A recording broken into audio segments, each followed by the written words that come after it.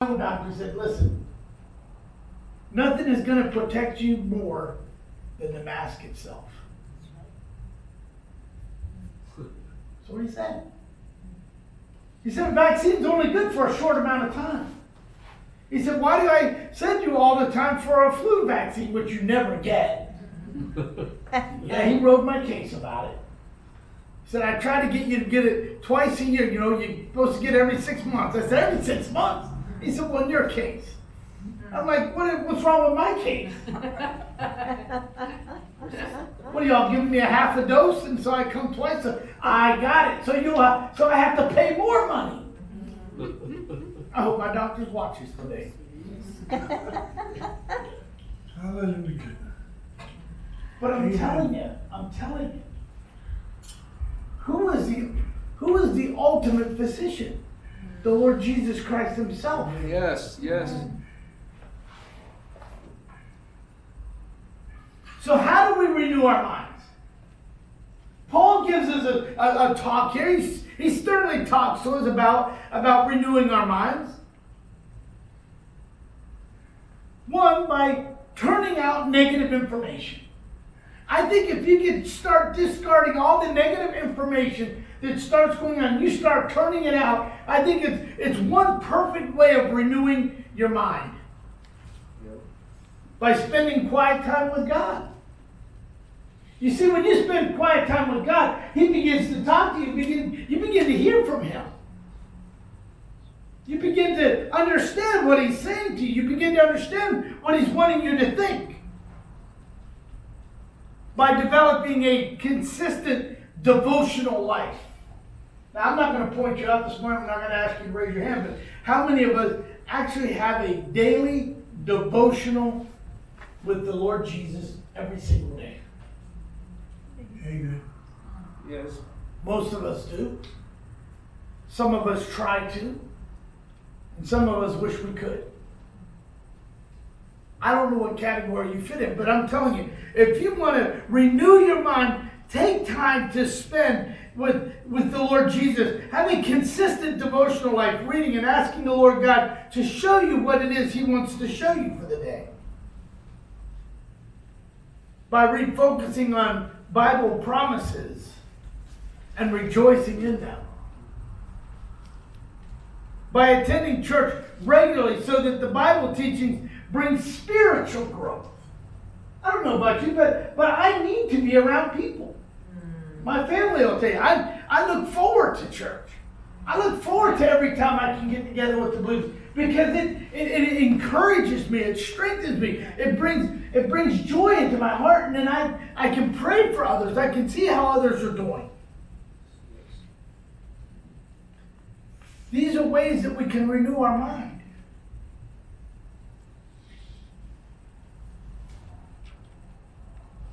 But while Paul really emphasizes here in this passage is a call to surrender your will. Oh, Pastor, you just had to go there this morning. You just had to go there. Surrender your will. Surrender my will. Do you have any idea what I'd like to do this week? Do you have any idea what I'd like to do today? Surrender my will. That means I may have to do some things I really don't want to do today. Jesus may ask me to do something during my nap time. Jesus may wake me up at 3 o'clock in the morning because of something somebody said.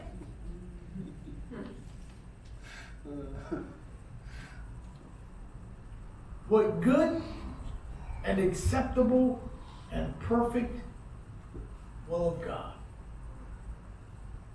You see, our stubborn wills crave satisfaction in the world. John tells us in 1 John 2, 15 through 17, love not the world, nor the things that are in the world. If any man love the world,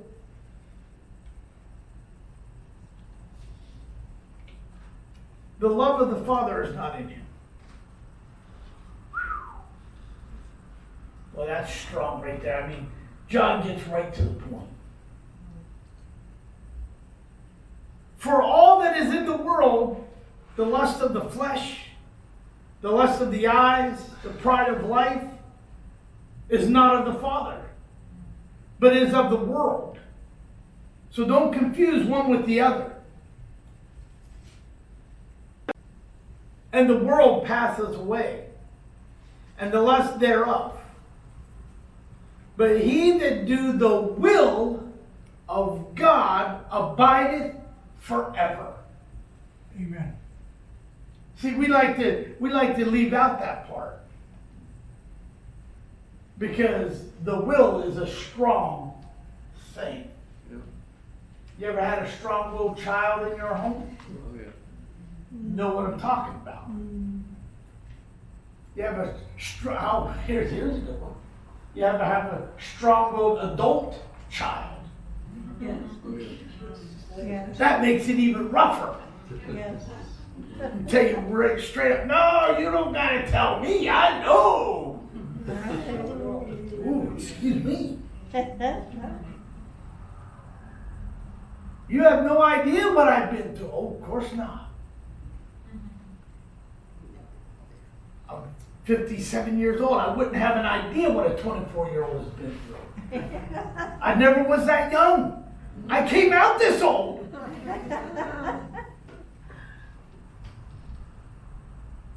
It amazes me. The older I get, the less I know. Right? Yeah. The younger they are, the more they know. Yeah. Oh, yeah. I got to talk to Jesus tonight after church. Well, somehow I got to get this reversed. I got to get more knowledge. I got to get younger, I guess. No. Stubborn wills are bent on pleasures, the lust of the flesh. They're built on, they're bent on going here and there and satisfying self and being happy about going here and there and doing this and that and they're forgetting about the flesh. They think it's easier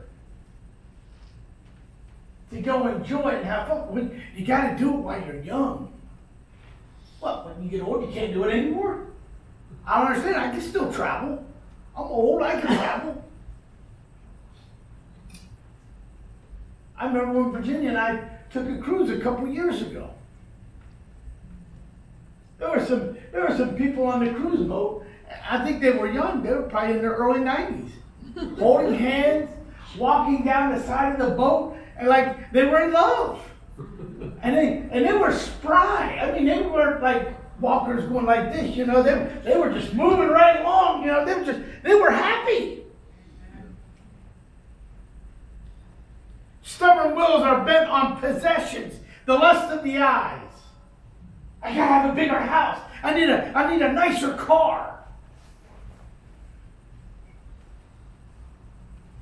I need this, I need that. It's always want. I need.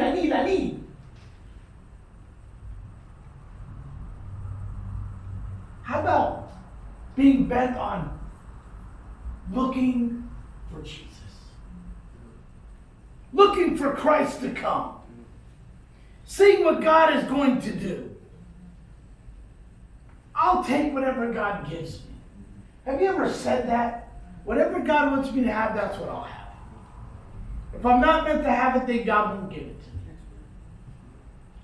But see, the church has now been groomed, people, with this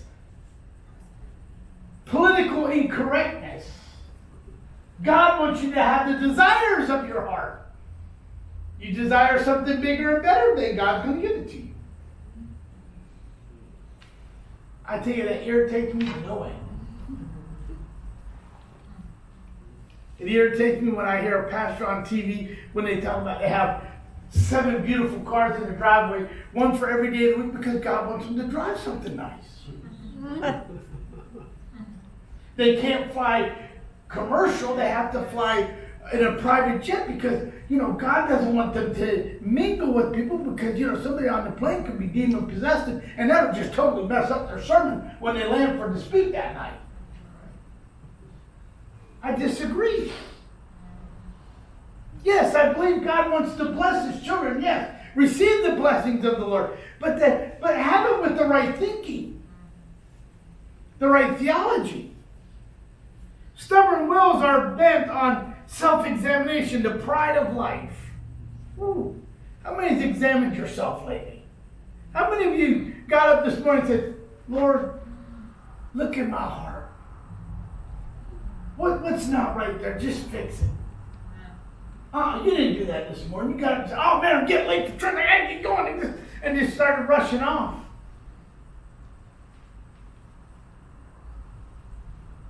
Church, I think we need to examine ourselves more often.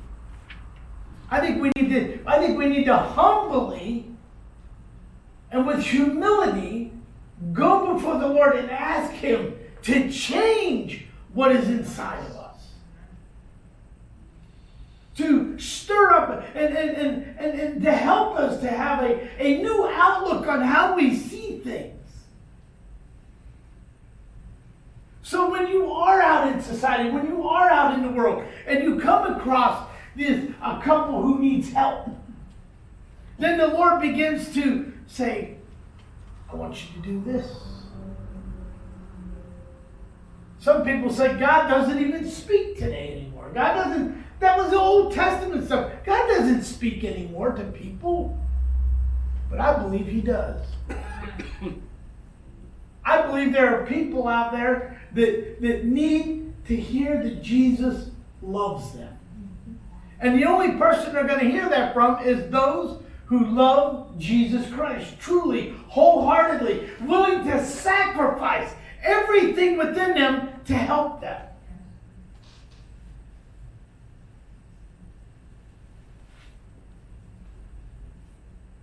The world and its lusts are passing away.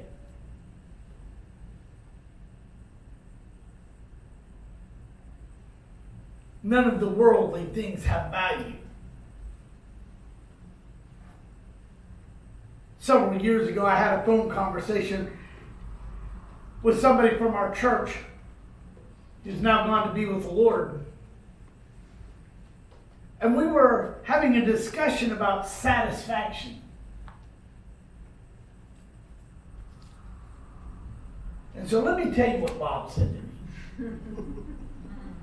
I wrote it down after our phone call. I wrote down this little piece of information. And I kept it. As we were wrapping up our conversation, because Betty said he wasn't feeling well, so I had called him. And I guess Betty was out or something. I'm not sure what thing, but he said this. Satisfaction comes when the will is surrendered to God. I thought, how profound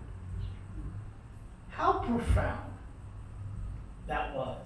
And so I jotted it down. I thought that was a pretty profound statement, and so I wanted to keep it. Little did I know, several years down the road, I was going to use it. But satisfaction comes when the will is surrendered to God. How many of our wills are surrendered to God?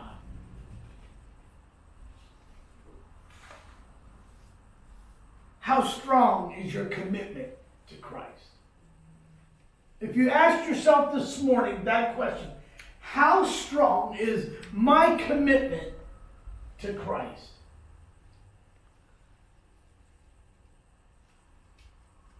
Are you willing to surrender all to Him?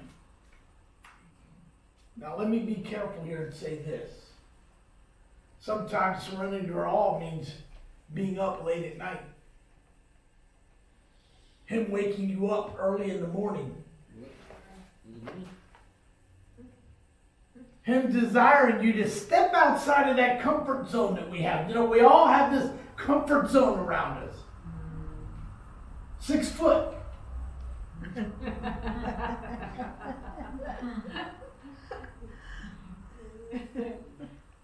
sometimes you have to leave that 6-foot comfort zone. Yes. And you'll have to enter into somebody else's life. Doing something out of the ordinary. Yep. To be extraordinary for Christ.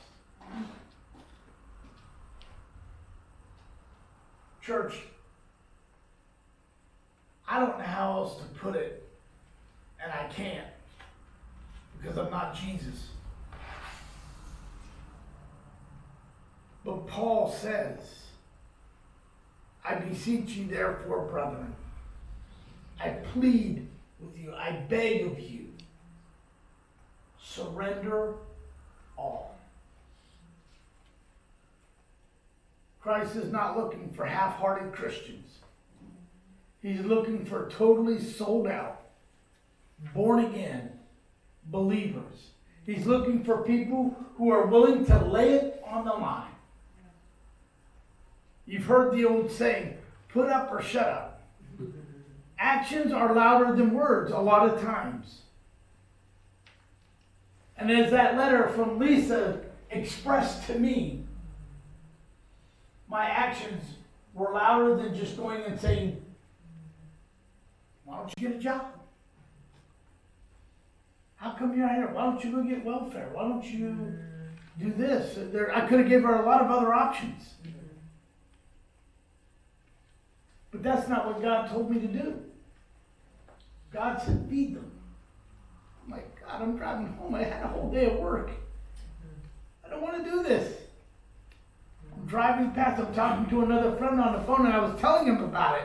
And I had snapped a quick picture of the guy holding the sign, and I said, he said, well, why don't you go back and talk to them, see what their story is? I'm like, I'm on my way home from work. I've been toting a lot of 5-gallon buckets today, and I just want to go home. He said, yeah, but go back and see what their story is. I'm like, why are you provoking me? To the point of turning around and going back. You see, sometimes the will of God causes you to let go of the things that you have when you release them to someone else.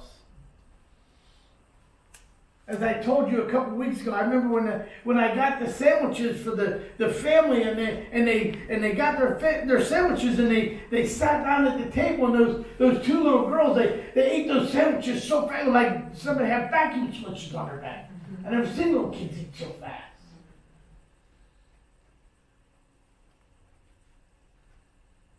But that's the world we live in.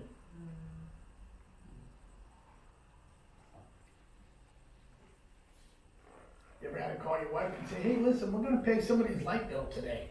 Well, how much is that? I have no idea. Surprise! That'll wake you up. But to have a wife who says, or a spouse who says, okay, that's what God told you, then that's what we got to do. And you move forward. And you move forward. And you take the next step. And you take the next step. See, I would have been happy with that 6-foot comfort zone. I would have been happy just to feed them and go on home. Thinking, I did a pretty good thing. That's not what God expects of us. God expects us to do the full, perfect will of God. And nothing short. So when you say, I surrender all, are you truly surrendering all? See, some of us think we're surrendering all, but we're holding on to a couple little things because it's insignificant to Jesus. Jesus says everything about your life matters to him. Every tiny little thing that goes on in your life matters to him. And he wants to be involved in it all. Yes. So the question this morning, are you willing to surrender it all?